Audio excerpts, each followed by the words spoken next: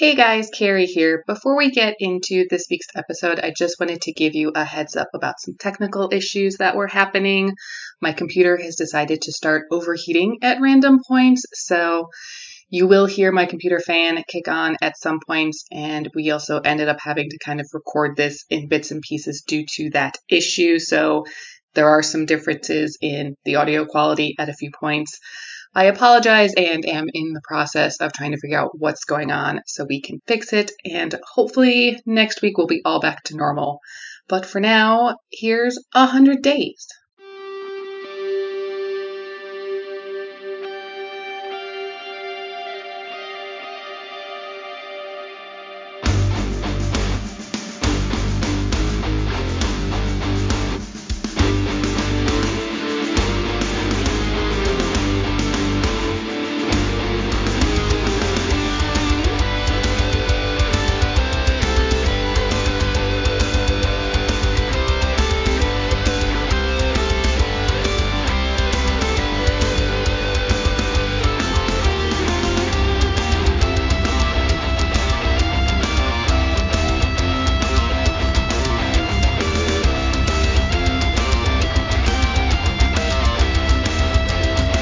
Welcome to Window of Opportunity, a Stargate rewatch podcast.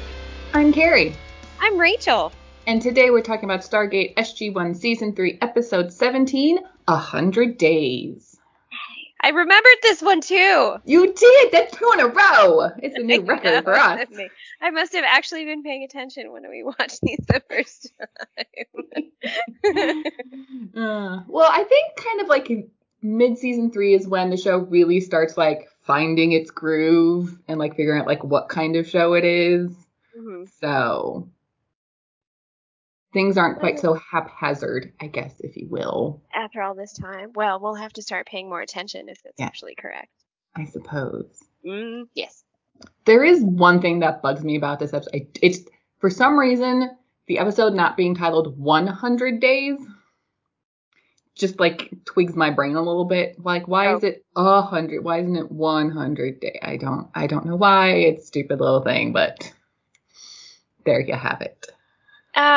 Probably because they took it from the script of what she says in her story. Yeah. Yeah, but yeah, that would get you. That would get the English major in you. It does. It does. Yeah. Even though 100 is a very valid grammatical wording, I don't know why. When it's a title of something, it should be like 100. But maybe that's just me. Mm-hmm. Well, I was actually trying to like remember. He's not actually on the planet for 100 days. It's just that she tells the story of her mourning her husband, right? Yeah, I mean, he's probably there for close to 100 days. There's a period of time, and then there's a time jump to 3 months later. So it's sort of 3 months, which would be 93 days. Yeah. Plus maybe a week. So it's probably close to 100 days for Jack, too. Yeah, so it makes more. So I would say 100 days is more of the, more fable story like than just chronicles the chronicles of him on the planet. Okay. I guess that makes sense. Yeah, coming as from like a story, fable, kind of thing. Yeah. I guess that works. That's my 100 days story. Well, I appreciate it. Sticking to it. All right. Proceed. Well, before we get into this week's episode, the Stargate convention was this past weekend in Chicago. I did not attend because I no longer live in Chicago. Which makes us very sad, and we missed you very much. Thank you. Thank you. But everybody who couldn't be there, we missed you. You know who you are. We miss you and we love you. And maybe soon, hopefully, we can see you at another convention. So it was great because, like, the Creation Stargate convention was my first convention ever in 2004. So, like, it was like going back home. It was like I teared up a little bit Friday when I got there for the first time and saw the whole like salute to Stargate and like the backdrop up on stage behind like where the guests were talking, and it was just like. Are they always called Salute to Stargate? Yes. Yes, that's their thing. Yes. Yeah. Right. Everything else is just kind of just the name of the show. I don't know why they kind of stopped naming them. But yeah, it's Creation's Salute to Stargate is the name of this convention. I'm trying to remember how many Stargate conventions I've actually been to with you. I know we've been to a lot of conventions together, but I'm trying to remember how many were specifically Stargate. I actually don't think it's more than like 2 or 3. Yeah. It's been a few though. Yeah. Yeah. But yeah, not all the Stargate ones. But Others it was just those that it shall not be named. Yeah. But it was really great to see everybody. If you're a listener out there who was there, you saw me up on stage at the cabaret, both during the trivia thing, which, oh my God, there was one question that I like totally blanked on and I'm totally mad at myself and I can't remember the question now, but it was like about like an episode title and it came over and asked me and I just got that like modem startup noise in my brain where I was like, I have no idea. My brain went blank. Did it turn out to be something that you totally should have known? Oh yeah. Oh, yeah, no. for sure. I was like, oh, of course that's what it is. Oh, but here's a question I did get right. That is an interesting question. I'm going to propose to you, Rachel. Oh, crap. Who is the first member of SG1 that we see on screen? First member of SG1 that we see on screen. Yes. Is it Teal'c? It is Teal'c. Congratulations! Good job. Yay! Yep. All right. I did get that one right. The other guy answered Jack. I was like, it's not Jack, it's Teal'c.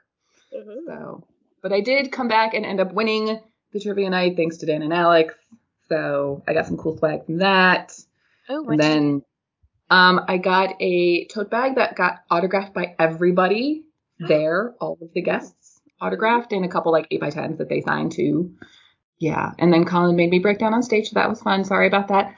But yeah, it was a really good weekend. Yay. And I wish I remembered more about what people talked about, but it's just kind of all a blur, and I'm old now and don't remember things very well anymore. So I gotta take pictures and video and I know. I do a picture. Archive things. Yeah. I should have been taking notes. I don't know. I should like start taking notes on like interesting things people say so I can remember the interesting things that people say. You're going to have to do that as a podcaster. I know now that I'm a podcaster, I got to do that. No, there was one interesting story from Terrell, who plays Janet Fraser.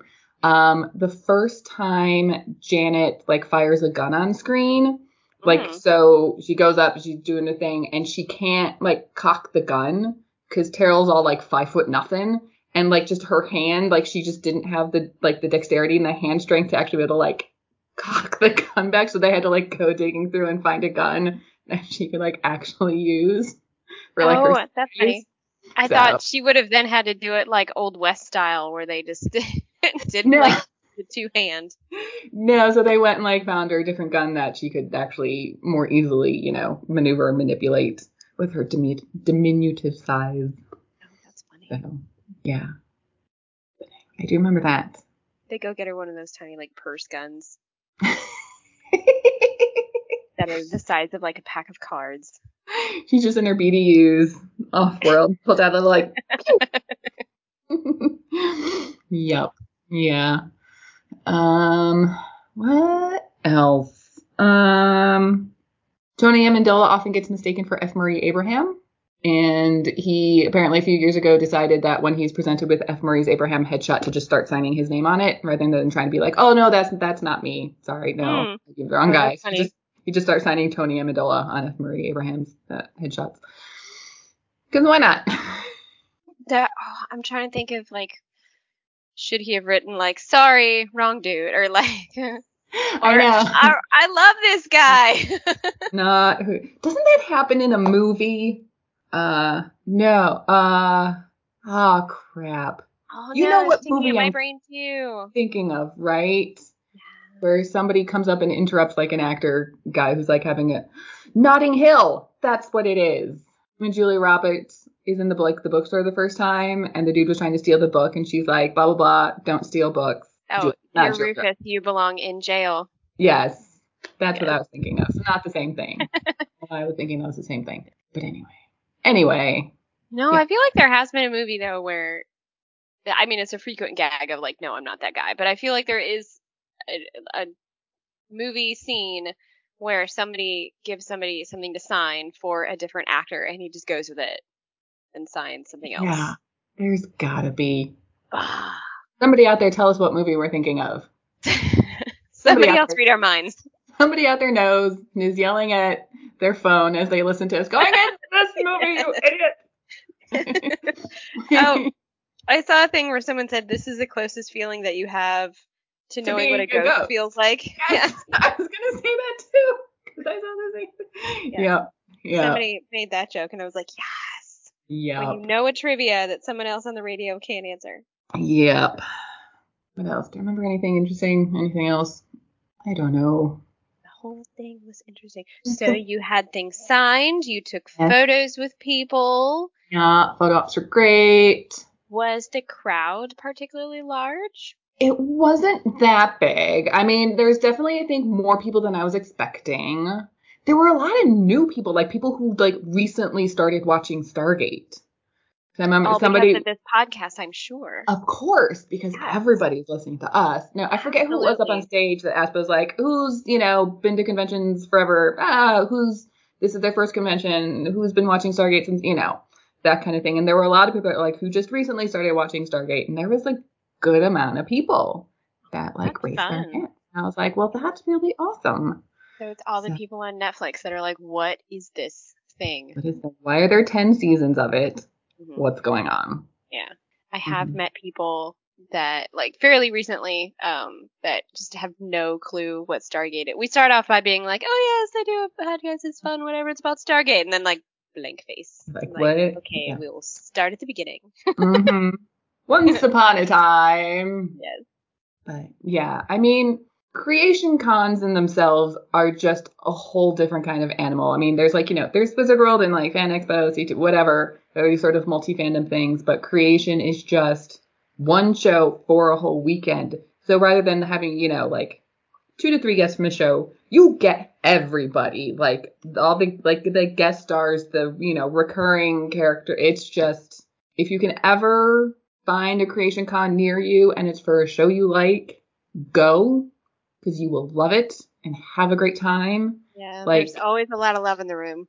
There's karaoke. There's cabarets. It's like the best time, always. Yep. Yeah. Do it. Yes. I think that's all I got for now. Okay. 5 stars, would highly recommend. Oh, yeah. 10 stars. I'm giving it 10 stars. Oh, man. Yeah. That is a lot of stars. It would highly recommend. Oh, recommend twice. Yes. Yay. Well, I'm glad it's back on its feet. Yes. Does it seem like it was going to be a yearly thing again? Because multiple times they've been like, this is the last one, you guys. Yeah. Well, I mean, sci-fi shows in general where where people die and come back.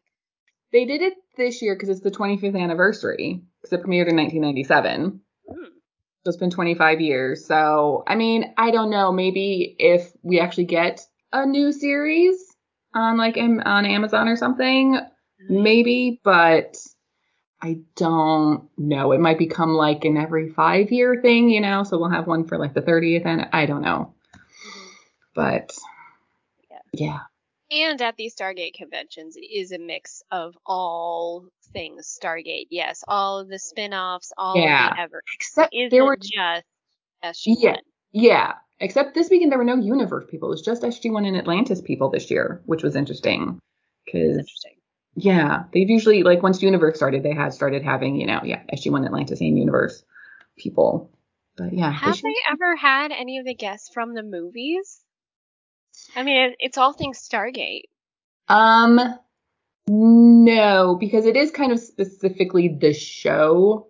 So the only movie people are the people from the movie who made the transition to the show, which is Alex and Alexis Cruz. And I don't know, a panel with Kurt Russell would have been awesome. I don't think if we can't get Rick, you think we can get Kurt? Oh my God, the two of them together. Ah! It's the two O'Neills. Yes. Can you imagine that photo op? Oh my God. Amazing. I'm going to put that out into the universe. The two O'Neills photo op. You heard it here first, folks. Mm-hmm. Yeah. No, you didn't, because it's not the thing. Well, speaking of O'Neill, should we get to this week's episode? Yes, let's do. Okay, so this is, as we said, 100 Days. It originally aired on February 4th, 2000. The story is by V.C. James with a teleplay by Brad Wright and was directed by David Worry Smith. And in this episode, after a meteor strike buries the Stargate, Jack finds himself stranded on a planet with no hope of rescue. No, tell me more. So we start on a planet where it's in the evening and SG1 are sitting with a woman named Laira, and it seems like they've been here for quite a while. Like they seem to be quite friendly with this woman Laira, and they are awaiting the arrival of the quote unquote fire rain that comes on the same night every year. Whenever they start an episode already on the planet, I always have that moment of like, wait, is this a continuation of something? Did I miss something? I feel like I A little start bit. it in the middle. It's great for variety. I like when they do it, but I always have that split second of like, wait, is there something that happened that I should know? Did I miss something? Were we here like 3 weeks ago and I forgot? Yeah. So the fact that the fire rain comes the same night every year is very interesting to Sam because having a meteor shower on the exact same night every year is very unusual unless the planet's orbit passes through an asteroid belt, and don't ruin the fun for Jack, Sam. And then we see a Quiet meteor. with your nerdery. Take the science out of this, Sam. Just for He asked her like, don't take the fun out of it, and she's like, sorry. Sorry. So then we see a meteor, or falling star, as Daniel calls it, and Tilk adds that on Chulak it's called Telpak Cry, which also means, interestingly enough, falling star. And then there is a very big meteor that is very close, like too close. And SG1 is starting to get a little concerned, and Laira's picking up on it, and she's like, what's going on? And Sam's like, that was a near miss. Like, if that had hit, they just like very bad news. So Sam and Daniel are both gonna like look into things in the morning because they kind of need to know what's going on and if this could get worse. Yeah. I like this scene because what's the character on the planet? Laira. Laira. Yes. And she's like, oh, that's beautiful. It comes all the time. Look at it. It's great. It's going to be lighting up the sky. And then she looks at everybody's face and she's like, what? Did I say something wrong? Something is wrong. I Yeah. like the exchange. Yeah. And so we come back from the opening credits and we're in Laira's house, and it seems to be the next morning, and Sam is going over the planet's orbit with Laira with these very complicated and detailed orbital charts of like the entire solar system, which that takes a long time to get that kind of data. So like how many telescopes do they have?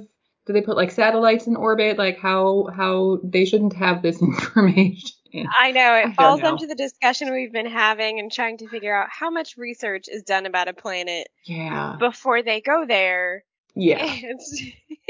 It seems very contradictory to the planets that they show up at, where they find out they're stuck in a room. Yeah. And Sam's like asking questions about like what happened last night, if anything like that had happened before with like meteors maybe impacting the ground at all. And Lara says not in her lifetime or like her father's lifetime, but there is a story that happened many, many years ago where, according to Lara, on the second day of the fire rain, there was a distant thunder and the horizon burned as though the sun never set. So at some point in the past, there was apparently an impact on the planet. So that's interesting. Yes.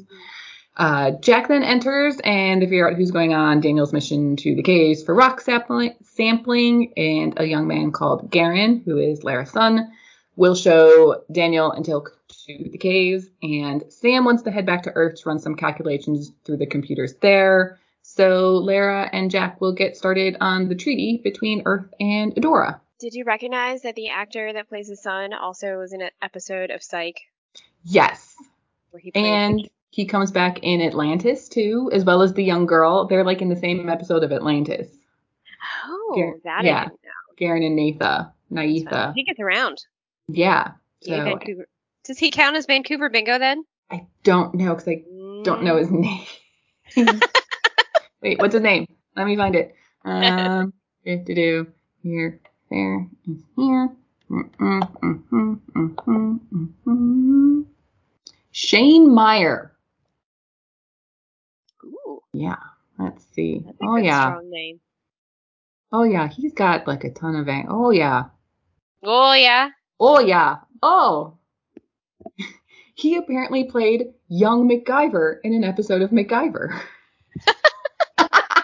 So he played Richard Dean Anderson as a child in an That's episode. funny. MacGyver. There you go. That's interesting. Okay. Yeah, let's put Shane Meier on the Vancouver Actors BINGO list. Yay. All There we right. go. All right. Great, Shane Meier. Okay. Get it. Good for you, Shane Meier. All right. So in the cave, Daniel's doing some tests apparently on various rock layers that are visible in the caves, and it seems that there's a massive meteor event about every 150 years, and it's been about that long since the last one. And Daniel kind of looks at Tilka's like, did you really have to say that? And Tilka's like, why not tell them the truth? So, because it's kind of likely that there's going to be another one, especially with what happened last night. So, Which I agree with. I mean, yes. Yeah. Because they don't seem freaked out by technology or think that it's like witchcraft, No. So they seem Yeah. pretty hip. Yeah. So back in the SGC, Sam is explaining the situation to General Hammond, who's a little wary about trying to evacuate an entire planet. But Sam points out that these are the last descendants of the people that were brought to Edora by the Gould. And I guess this is the only village on the planet. Which I'm so happy that they finally addressed that, because we've talked about that too. So I love that Hammond was like, we can't evacuate an entire planet of people. Yeah, and Sam's like, don't worry, it's just a little village. Yeah. Love and it. Yes. And she does mention that, if the meteor strikes are just in a sort of small localized area, they should be able to go home in a few days once the worst of it is over. And if not, they'll at least have been able to save these people from catastrophic destruction. Yeah, bonus. Yep. Mm-hmm. So Jack and Laira are walking around Edora and they meet Paynon, who's fishing. He and some of the others are a little uneasy about what Earth could want with the people of Edora as far as trade goes, considering the technological differences between the two of them. And what Earth wants is that Edora is apparently very rich in naquita, which, we don't have on Earth, but is really good for making weapons to fight the big bad Gould. So in return for allowing the SGC to mine for the naquita, Earth can help them with medicine and technology and education and all that good stuff, and they could be friends. And Laira's like, aren't we already friends? And Jack's like, well, then we could be closer friends. And apparently Laira's mother has warned her about men who want to be closer friends. So then Jack will Whatever negotiate. Does that mean? So Jack's like, well, I'll negotiate with your mother then, so there's no conflict of interest. So I think Laira's got a little crush. Love it. I mean, who wouldn't really, though? I know. And suddenly, a meteor shoots through the sky, and Laira's never seen that happen during the day before, so this is something new. Luckily, Sam's back and Jack's over there. They're like, did anybody else see that? And she's like, yeah, I saw it. We gotta go. This is not good things are happening. So back in the caves, Daniel has found some pottery that seems to indicate people maybe once took shelter in the caves for a period of time.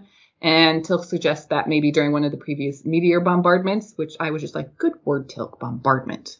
I like that word. It's a good word.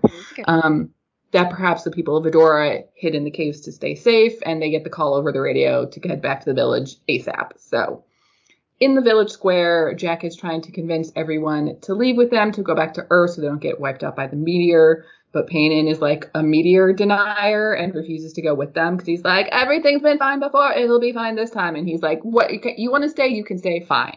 Laira speaks up and is like, I've become friends with these people. I know it seems scary, but I'm going to go. If you want to go, meet us at the Stargate.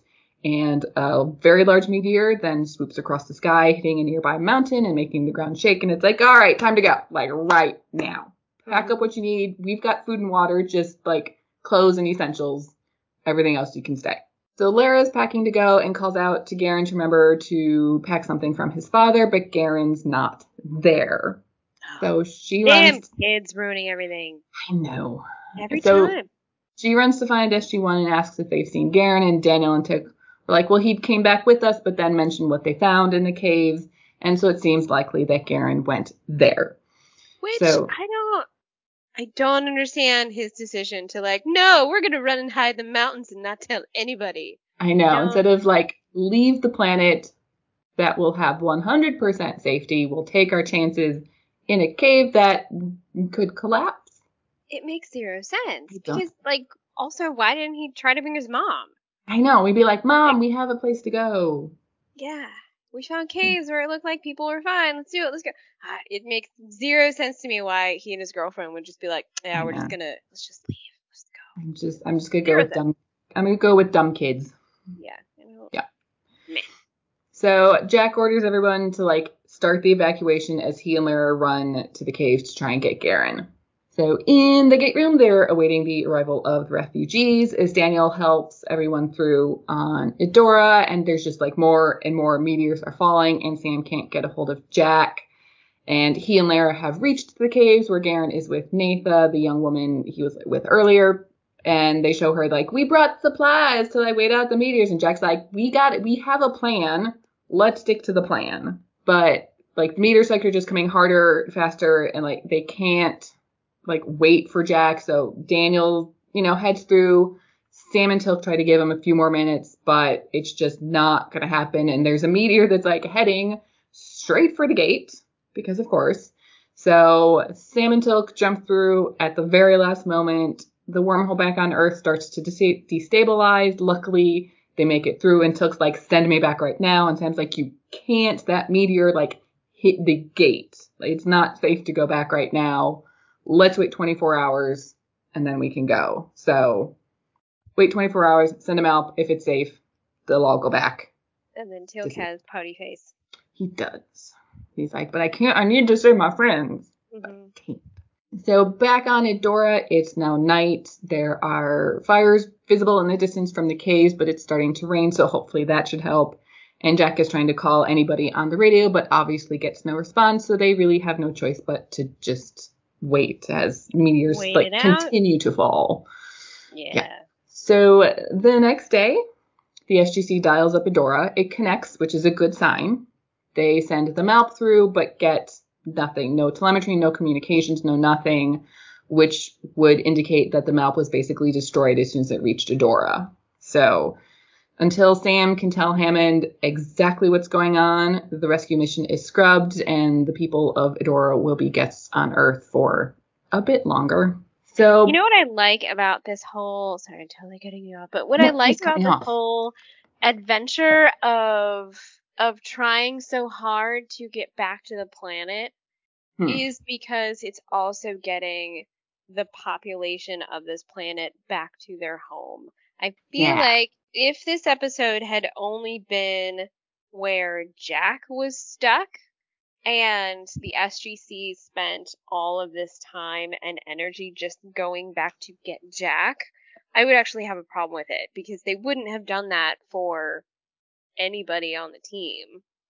Or, like any of the SGC. I mean, we've countless times how many SG teams have gone missing. I know. Never see ever again. How many times has Daniel been left for dead? Yeah. I know. Like so the fact that not only is this, Jack, but it's getting all of these refugees back home makes all the effort okay to me. I would agree. Here's another interesting thing. I don't know, we can mention it here, but I read that at one point, who is it, Brad? Yeah, Brad Wright in an interview had said he thought this should have been a two-parter. Oh. Just because, I don't know. Maybe we can think about that as we go through the rest of the episode and we can, if we agree, if that would have helped or not. You know what? It actually might have communicated better to the audience, like the separation. If they had it where Jack gets stuck, Jack is, and had like, okay, the moment where it looks like he's really not coming back and he's going to have to start being one of the people, and then like part 2 starts out after he's been there a while. Okay. I think that would actually kind of communicate to the audience that time adjustment because they would have had the week apart. I think that would have done really well. That would have been, because I was trying to figure out, I was trying to figure out, like, if you do make this a two-parter, where do you split it? Mm-hmm. And, I think that would be a good place to cut it, Yeah, because then you could adjust much better to the fact that Jack is like, okay, he's with these people now. Yeah. back on Edora, Jack, Laira, and the kids head back to the village, and inside Laira's house is Payton and just a handful of other people. Apparently, one of the meteors struck Telmar's home and killed the 3 families that were inside. So this, like, dozen or so people are the only ones left in the village of the people who had stayed. And he then says that after a few days, they went to the Stargate to see what was there. And he's like, well, where the Stargate used to be. And Jack is like, what? The what now? Where it used to be, like as in past tense. So he runs out back to the gate, but there's no gate. It's just a massive crater.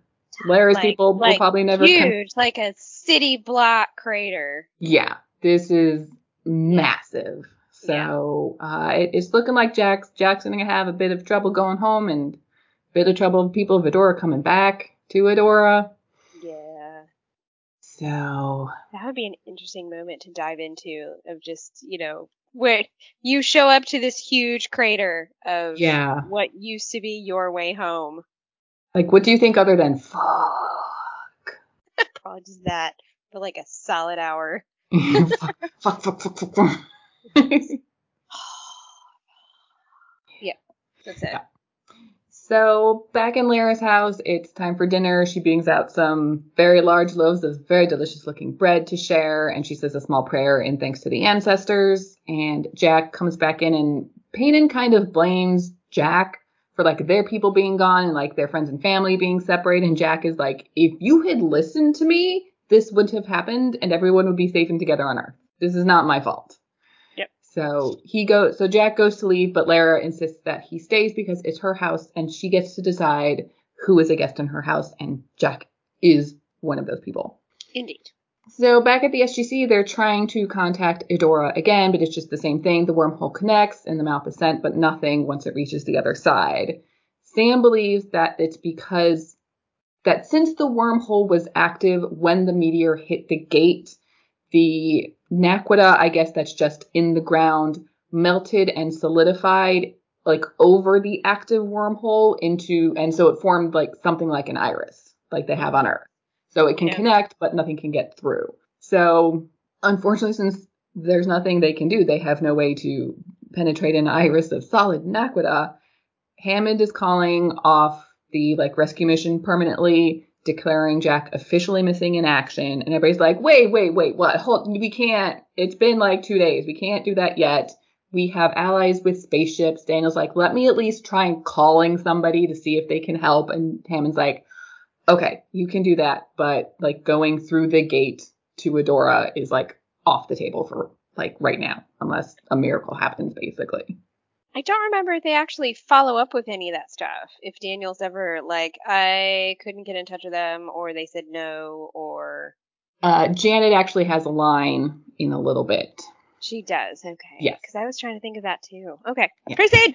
Okay, so we then get a quick scene back on Edora with Jack kind of like just laying on the floor of Laira's house, just looking completely forlorn and morose. And she brings in a shirt she had made for her late husband and, thinks it should fit him. And Jack's like, there's a chance the gate's just buried. And Laira's like, we have a lot of rebuilding to do before the harvest starts. So you need to like forget about this whole searching for the gate thing because we got shit to do to like rebuild our society. And they need all the help they can get. You're a young, strong man. We're going to put you to work, basically. Which I like. Yeah. That she's like, I feel you, but no. We got bigger fish to deal with right now. We have things to do right now. Yep. So back at the SGC, Sam has an idea. Or, well, Sokar had an idea that she now wants to sort of pilfer. And that's a particle beam generator. So would you like to know about particle beam generators? I would love to know about particle beam generators. Okay, this is very surface level. You actually found information about this on the internet? Yeah. Okay. Yeah. I shouldn't be surprised, but there's many like wiki and scientific articles about particle beam generators, or as they are also known, particle accelerators. Ah. They use a high energy and focused beam of either atomic or subatomic particles to damage a target by disrupting its molecular structure. This is usually caused by superheating the target and causing it to then fail in some way, especially if there's like electronics involved. So if you kind of think about like a microwave heats up food by like getting down and making the atoms like, the water molecules shake on like a subatomic level. That's basically what a particle beam generator does. So did they invent these because they were trying to make Star Wars weapons? No, they've been around for like years. The particle beam generators are like years, as in since the 70s when Star Wars came out. Let me see. What does this say? Why doesn't this have any dates in it? I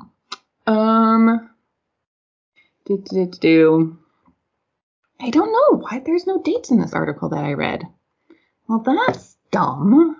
But like, I'm sure particle science was clearly around since before then, but actual particle beam or particle accelerator beam generator probably they were just trying to make Star Wars weapons. Maybe, possibly. So the beam itself, the particle, the actual beam itself is generated by electromagnetic fields, and then electrostatic lenses, quote unquote, focus and sort of aim the beam. Usually these types of things are very large, like the Large Hadron Collider is a particle accelerator. Mm-hmm. So they aren't very effective as weapons. However, you may have once upon a time had a particle accelerator or two even in your very own home because... A laser pointer? Huh? A laser pointer? No. Cathode ray tubes, like those found in like old TVs and computer monitors, are a type of particle accelerator. That would predate Star Wars. It does, yes. So I stand corrected. I stand very much corrected. Yep. Okay, so the particle beam generator, basically Sam wants to blast through the gate, let it heat up the naquita as it does, shut down the gate and immediately dial it back because the kwoosh would then be able to push through the now molten / liquid naquita and make a sort of cavern that at least one person could be able to fit inside, which Hammond's like, well, that's going to be Tilk, obviously. Which, I mean, yeah. The only problem with this plan is they don't currently have a particle beam generator, so Sam would have to build one. Right. Yeah. Mm-hmm. Okay. They couldn't get one from somewhere? Well, as I said, they're like the size of the Large Hadron Collider. Yeah. Oh, yes, that's right. Not really portable type technology at this point. I don't think. True. Yes. Mm-hmm. Mm-hmm. All right. Okay. That's fair. So Jack is now digging at the pit around where the gate was, and Garan brings him dinner, and Jack's like, I'm not hungry. And he's like, you've been working in the field. You need to eat because now you're here. And Garan kind of apologizes since he thinks it's kind of like his fault that Jack can't go home. But, Jack obviously doesn't blame him because he's not the kind of guy that would do that. So... Mm-hmm. So Dr. Fraser brings Sam some coffee as she continues to work on getting a particle beam generator up and running. And Sam knows it's going to take time, but she doesn't want to just leave Jack waiting and thinking that, we forgot or we didn't try or anything. So Fraser also mentions that Daniel heard from the Tolan, who should have a ship near Edora sometime next year. Ah, yes. All right, thank you. Mm-hmm. Yeah. And then...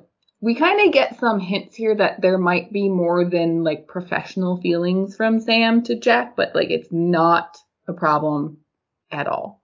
It's totally fine. Well, so I find it interesting about this scene is that Dr. Fraser says you miss him, but she says it almost like she's surprised. Of course, on any level, he's going to be missed. Yes. So she says it as oh, you miss him, it's a new secret she's unveiled. Yeah. It was weird how she said it. A little bit. Yeah. But, yeah. So Jack is brooding as he tosses stones into a pond, and Laira comes to get him and expresses concern over there being another meteor shower, but Jack's like, no, Daniel says we'll be fine.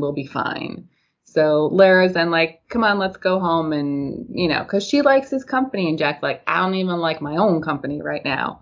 And she then commiserates, sort of with the sort of grief that he's going through, and says that, like, after her husband died, she just stayed in her house for 100 days.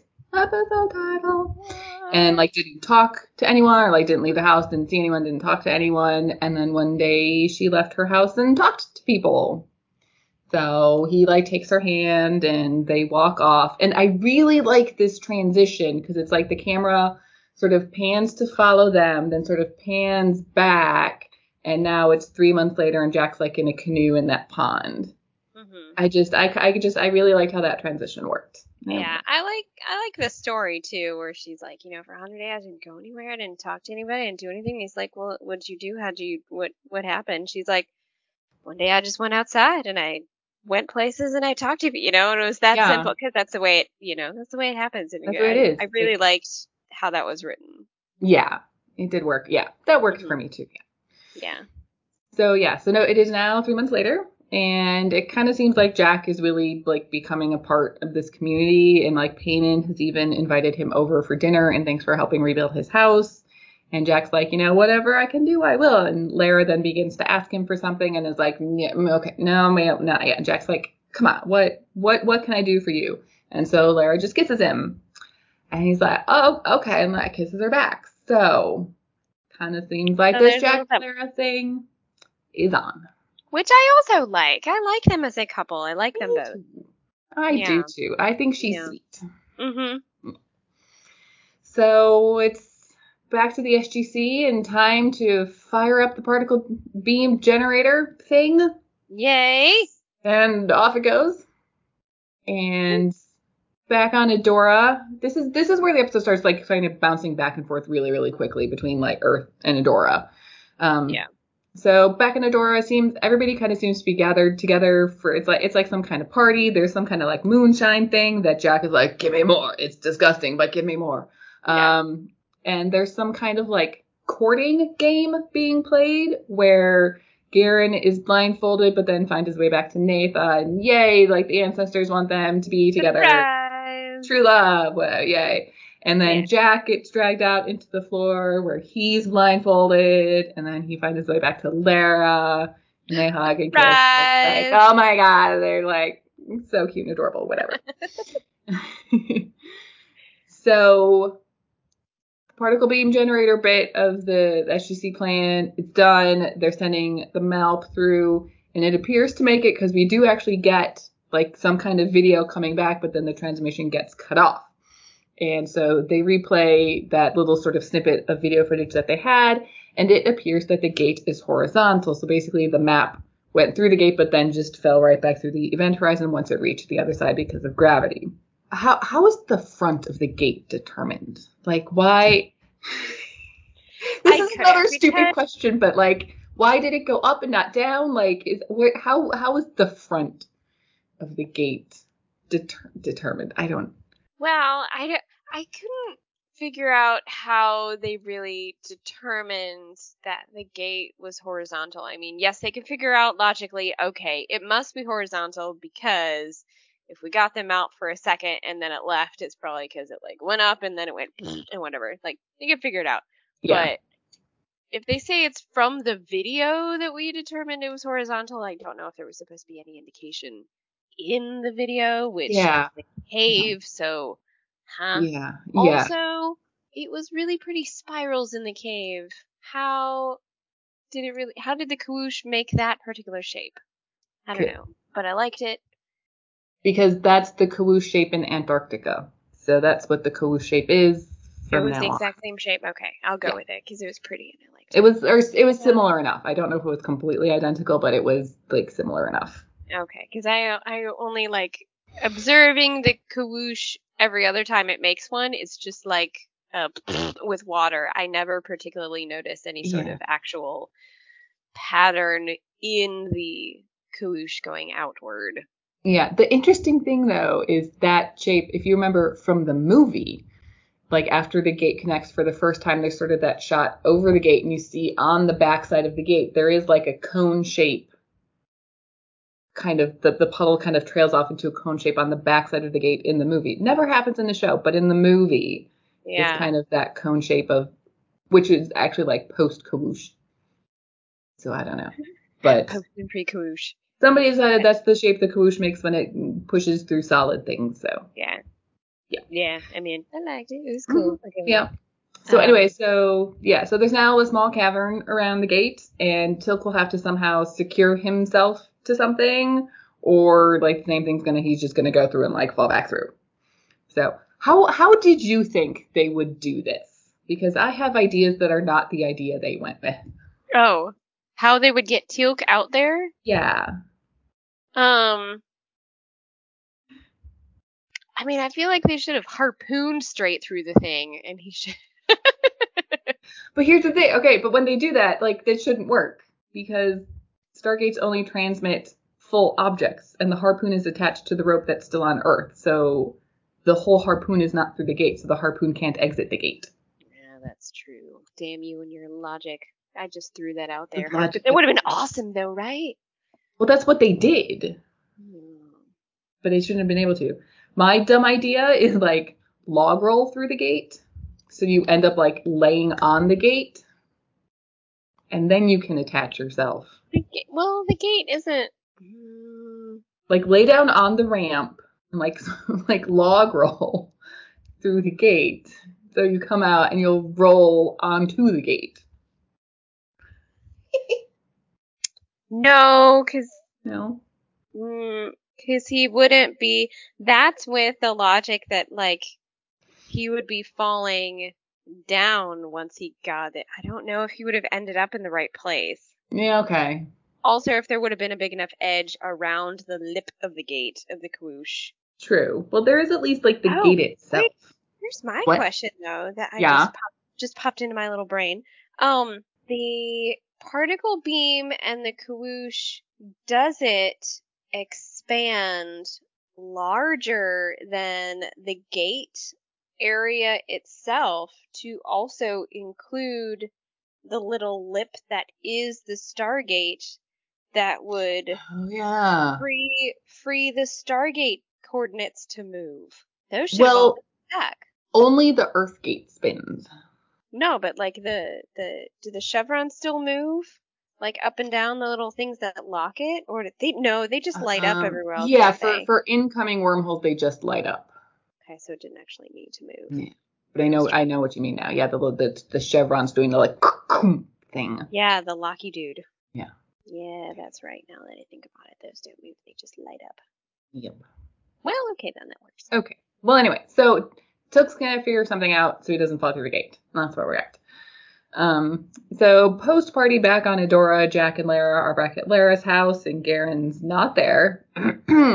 So Jack is kind of like, huh, okay. I'm probably gonna have a bitch of a headache from all the moonshine I drank, so I'm gonna like get a head start on that. And Laira's like, you know how there was that thing I told you I wanted? I want a child. Like, oh, I mean, way to just like cut to the point. Okay. And she says, I want a child, not I want to be with you. I want Yes. us to have a Yes. child. She says, I want you to give me a child. Yes. Which is really interesting. Yeah. Yeah. And she's like, I've tried to be patient, but I saw something in you tonight that, you seem like, basically, it seems like Jack is like really sort of settling into life on Edora. And she's like, so now's the time for you to give me a child. And he's like, I'm never going to stop like missing Earth and kind of wishing to find a way home. And she's like, that's not the part of you that I want. Okay.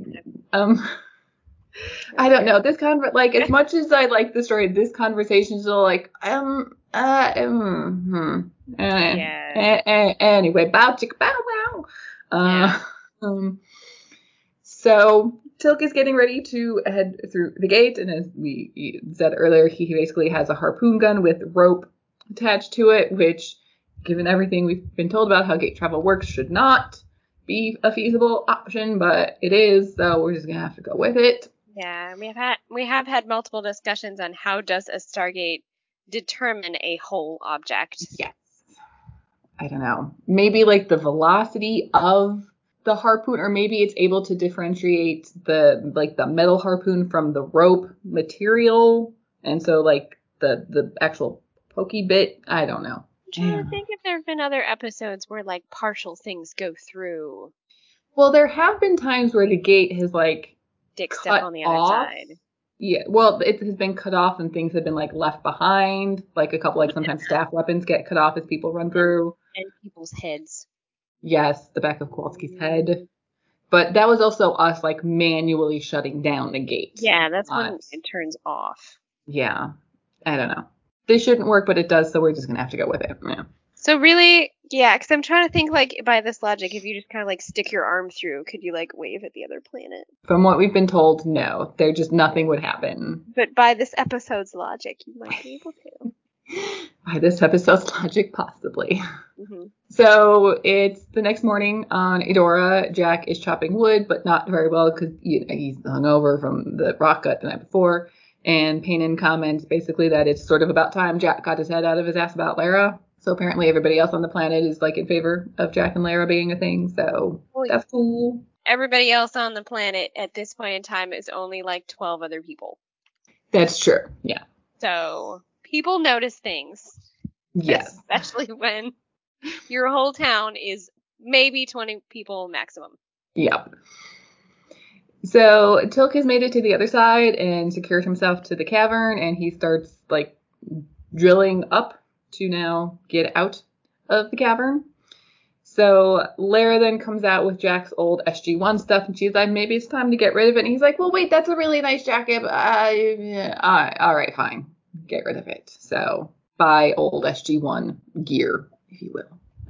So Tilk's going strong, but it's like hard work because he's basically like drilling straight up like above his head, and that's never an easy thing to do. And the gate's about to shut down, and they won't be able to reopen it from Earth, or else, Tilk would be vaporized, and he has 4 hours of oxygen, so good luck, Tilk. And Laira is about to toss Jack's stuff into the pond when for some reason she decides to turn on the radio. And here's like Sam's voice doing like the countdown to Tilk about the gate shutting down. So that's interesting. What? And then she gets that all sad look on her face. Mm-hmm. And later that night at dinner, Jack is apparently explaining curling to Laira and the kids when he notices she's acting a little oddly. Would you like some fun facts about curling? There are fun facts about curling? No, I kid. Curling. It's my favorite winter sport, so don't you be besmirching curling. Fantastic. I'm sure it's extremely fun. I've just never done it myself. So yes, tell me some fun facts about curling. So curling is believed to have originated in Scotland in the 16th century. Scotland. Yes. However, official rules and regulations weren't put into place until 1838 by the Grand Caledonian Club in Scotland. And then most development of the sport took place in like the earliest 20th century when it was introduced to the Winter Olympic Games in 1924.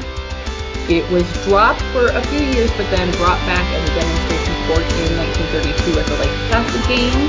And it was finally given official Winter Olympic sport status in 1998 and was then named the official sport of the Winter Games in February of 2008.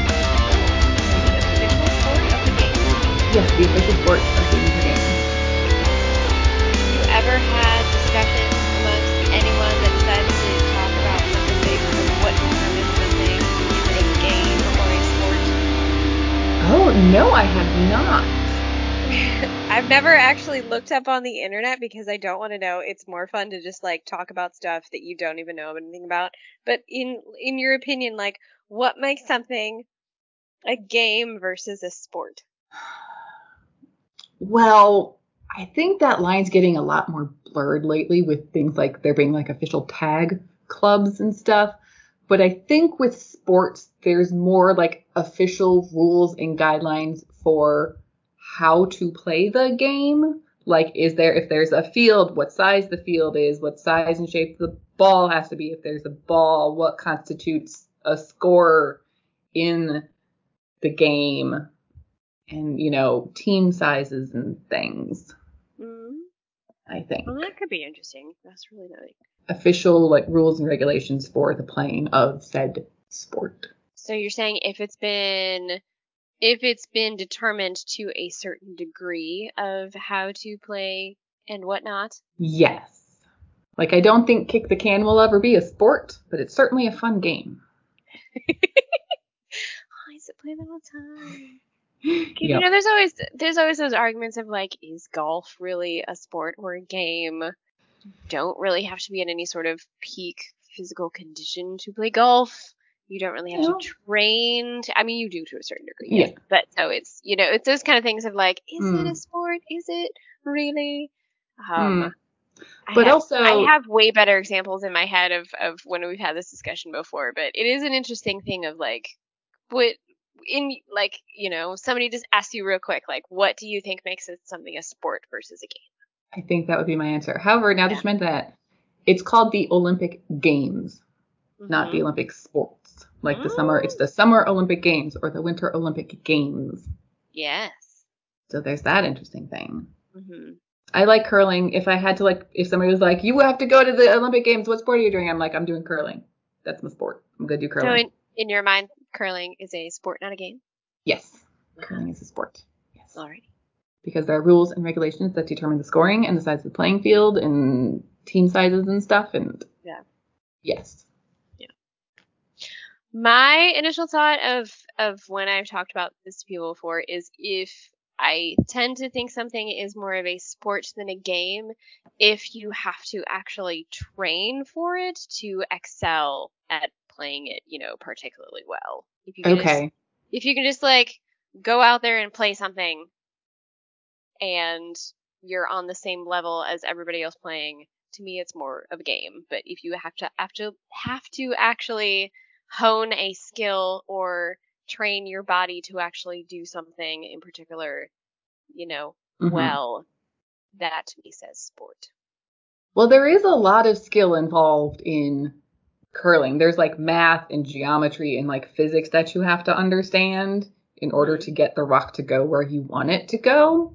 So while you may not need to be like super, you know, buff dude in that kind of, you have to train your brain to be able to play it to an excelled level, if you will. Does that count? What about billiards? Is billiards a sport to you, or is that a game? Because and like bowling, because there's like, you know, professional bowling leagues. Yeah, and like cornhole, sport or game. There are tournaments for cornhole, so sport or game. You can just go out and like be awesome at cornhole. Can't. You don't particularly have to train. No. Maybe. I don't know. Maybe you do. Sorry if I've offended anyone. No. Yeah. That is a very interesting question. I've never thought about it before, but that's very interesting. Well, hey, now you can impress people at parties.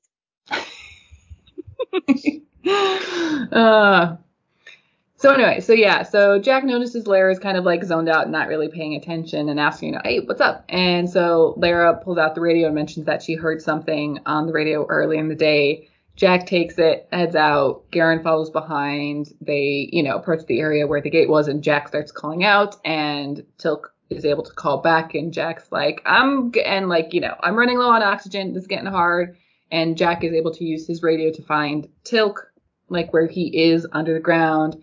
And he and Garan start digging, and there he is. It's Tilk, the stubborn son of a bitch. And they made it. Yay!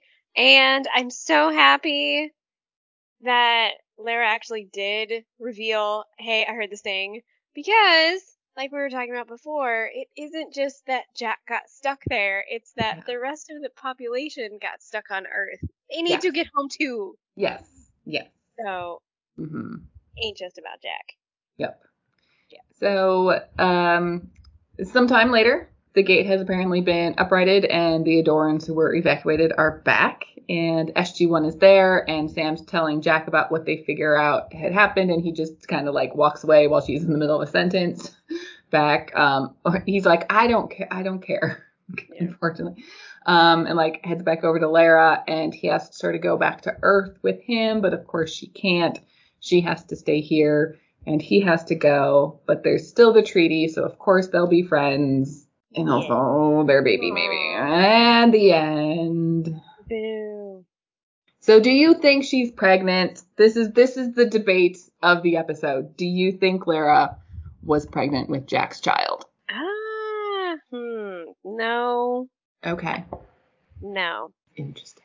Okay. Do you? You do? Yes, I do. Well, I mean, like we said before, she didn't say, "Hey, Jack, I want to be with you." She said, "I want you to give me a child." Yeah. But he's not really the type of person to just, like, leave a kid. But if she didn't tell him. Yeah. Well, so what would make you think that she was pregnant and didn't tell him? Well, the whole hands on the belly thing. Well, that could have just been wishful thinking. Yeah, I mean, there is that. There's no Yeah. concrete proof. It's just, hands on the belly thing is the international sign of, I am with child. But the time frame at which they did sleep together versus when she got rid of his clothes and they eventually got rescued and everything, what is supposed to be that time frame? So, Long enough for her to actually find out that she's pregnant? so they sleep together. The next morning is when she tosses his stuff and hears the radio, and then it's sort of like just like that afternoon/evening she tells Jack. So that's less than 24 hours from sleeping together to, hey, your radio made noise. And then they're not going to like pull the gate upright in like an hour because they got to finish like unburying the whole gate, get it back upright. So I imagine that would take a couple days, maybe a week. Who knows? Maybe they needed to finish building some homes for people before they actually like told the Edorans, okay, you can come home, because it sounds like there were probably quite a few buildings that got destroyed. So I don't know, maybe a week or so between sleeping together and then everybody this end of the episode bit. Yeah, I'm gonna go with that's hopeful thinking then of touching it. Yeah, it is. Yeah.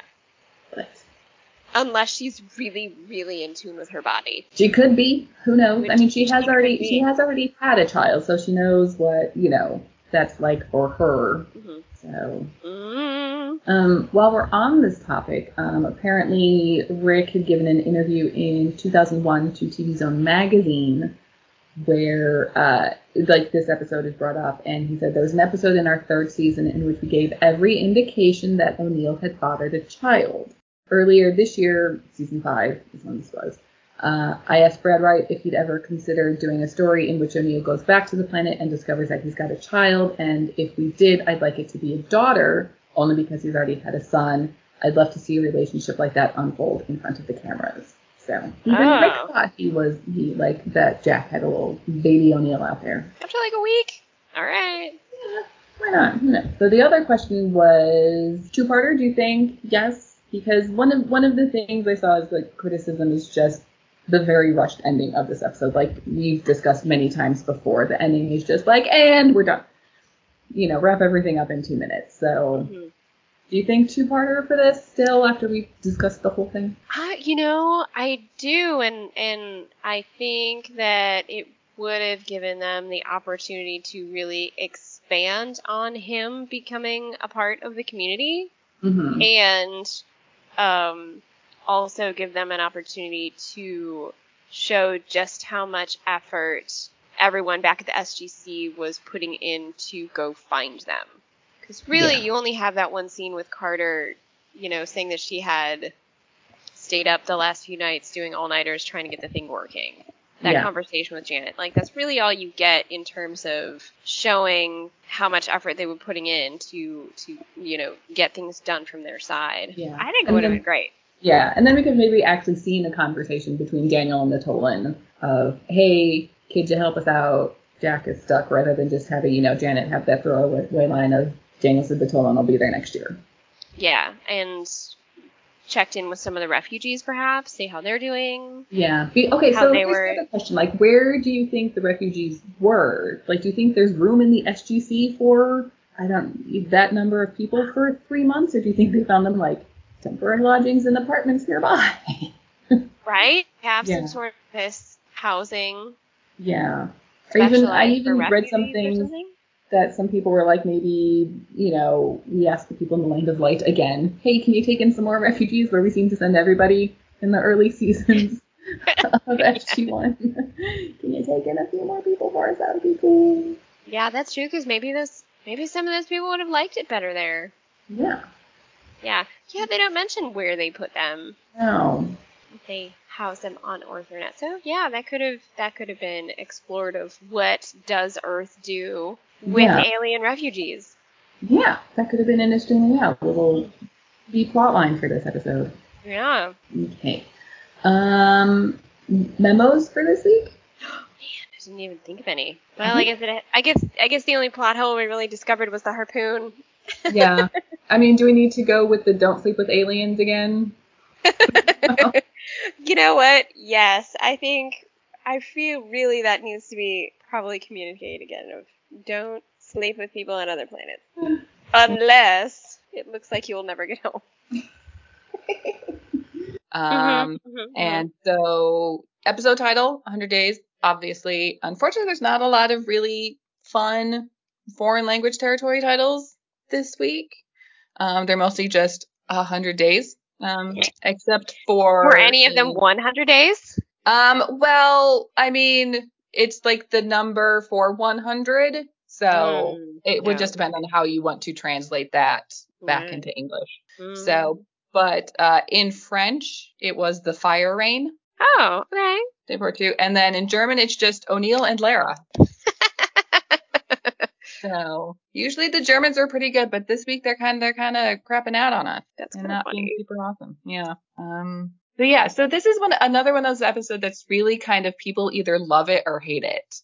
And it really comes down to, I think, how people interpret, Jack and Laira's relationship and how quickly, quote unquote, it seems like Jack moves on, which again is something that might have helped this being a two-parter. I think so. Yeah. But I like it. Like, it's not in my favorites, but it's in the top half of the season for me. I'll say that. Yeah. I'm trying to think, if you are stranded somewhere, how long would you allow yourself to hold out hope that people are coming for you before you have to be like, you know what? I don't want to just be sitting by myself waiting. Yeah. I mean, that is a very good question. I gotta also have a life. Yeah. And I mean, even if Jack was still like, okay, I'm here, I'm part of this community. As he says, I think there's always a part of him that's going to be like, somebody will come for me. Like, I'm not going to be here forever, but while I'm here, let me participate and be a helpful member of the society and not a burden. Mm-hmm. If that makes sense. Yeah, but relationship-wise too, at what point in time do you go, I don't want to be alone here? Yeah. Yeah. I mean, and I don't know if I could answer that question because I've never been in that situation. What? You've never been stranded on a desert island or another planet or... No, I haven't. Anywhere? No. There's no point in time where you were supposed to get picked up and your husband forgot, and so you were like, you know what? I don't. Moving on with my life. No, I can't say that ever happened to me. No, I've been lucky. Anyway, I think that's all for this week. Yeah. Yeah. Okay. Generally, I did like this one, but I guess probably because I didn't really think she was pregnant at the end, and apparently I was wrong. Who knows? It's one of those unanswered questions that we'll never get from the Stargate cinematic universe, if you will. I was about to say Stargate Universe, but I was like, no, that's the actual name of a show, so I can't just call it that. The Stargate place in the things. With stuff and things? Yes. Stargate place in the things with the stuff. Okay. Sounds good. Okay. All right. Well, thank you for listening this week, everybody. As always, you can find us on Twitter at SG_rewatch or send us an email at woo, that's WOOSG rewatch at gmail.com. Don't forget to rate and review us, please. And we will see you next week for Shades of Grey. Ooh, not the steamy book series. No, not 50 Shades, just Shades of Grey. There's no 50 in this one. We don't even know how many shades of gray this is. No. Apparently there's too many to put a number to. Oh man, that's scandalous on its own. Yeah, isn't it? Yep. All right. Okay, bye. Bye.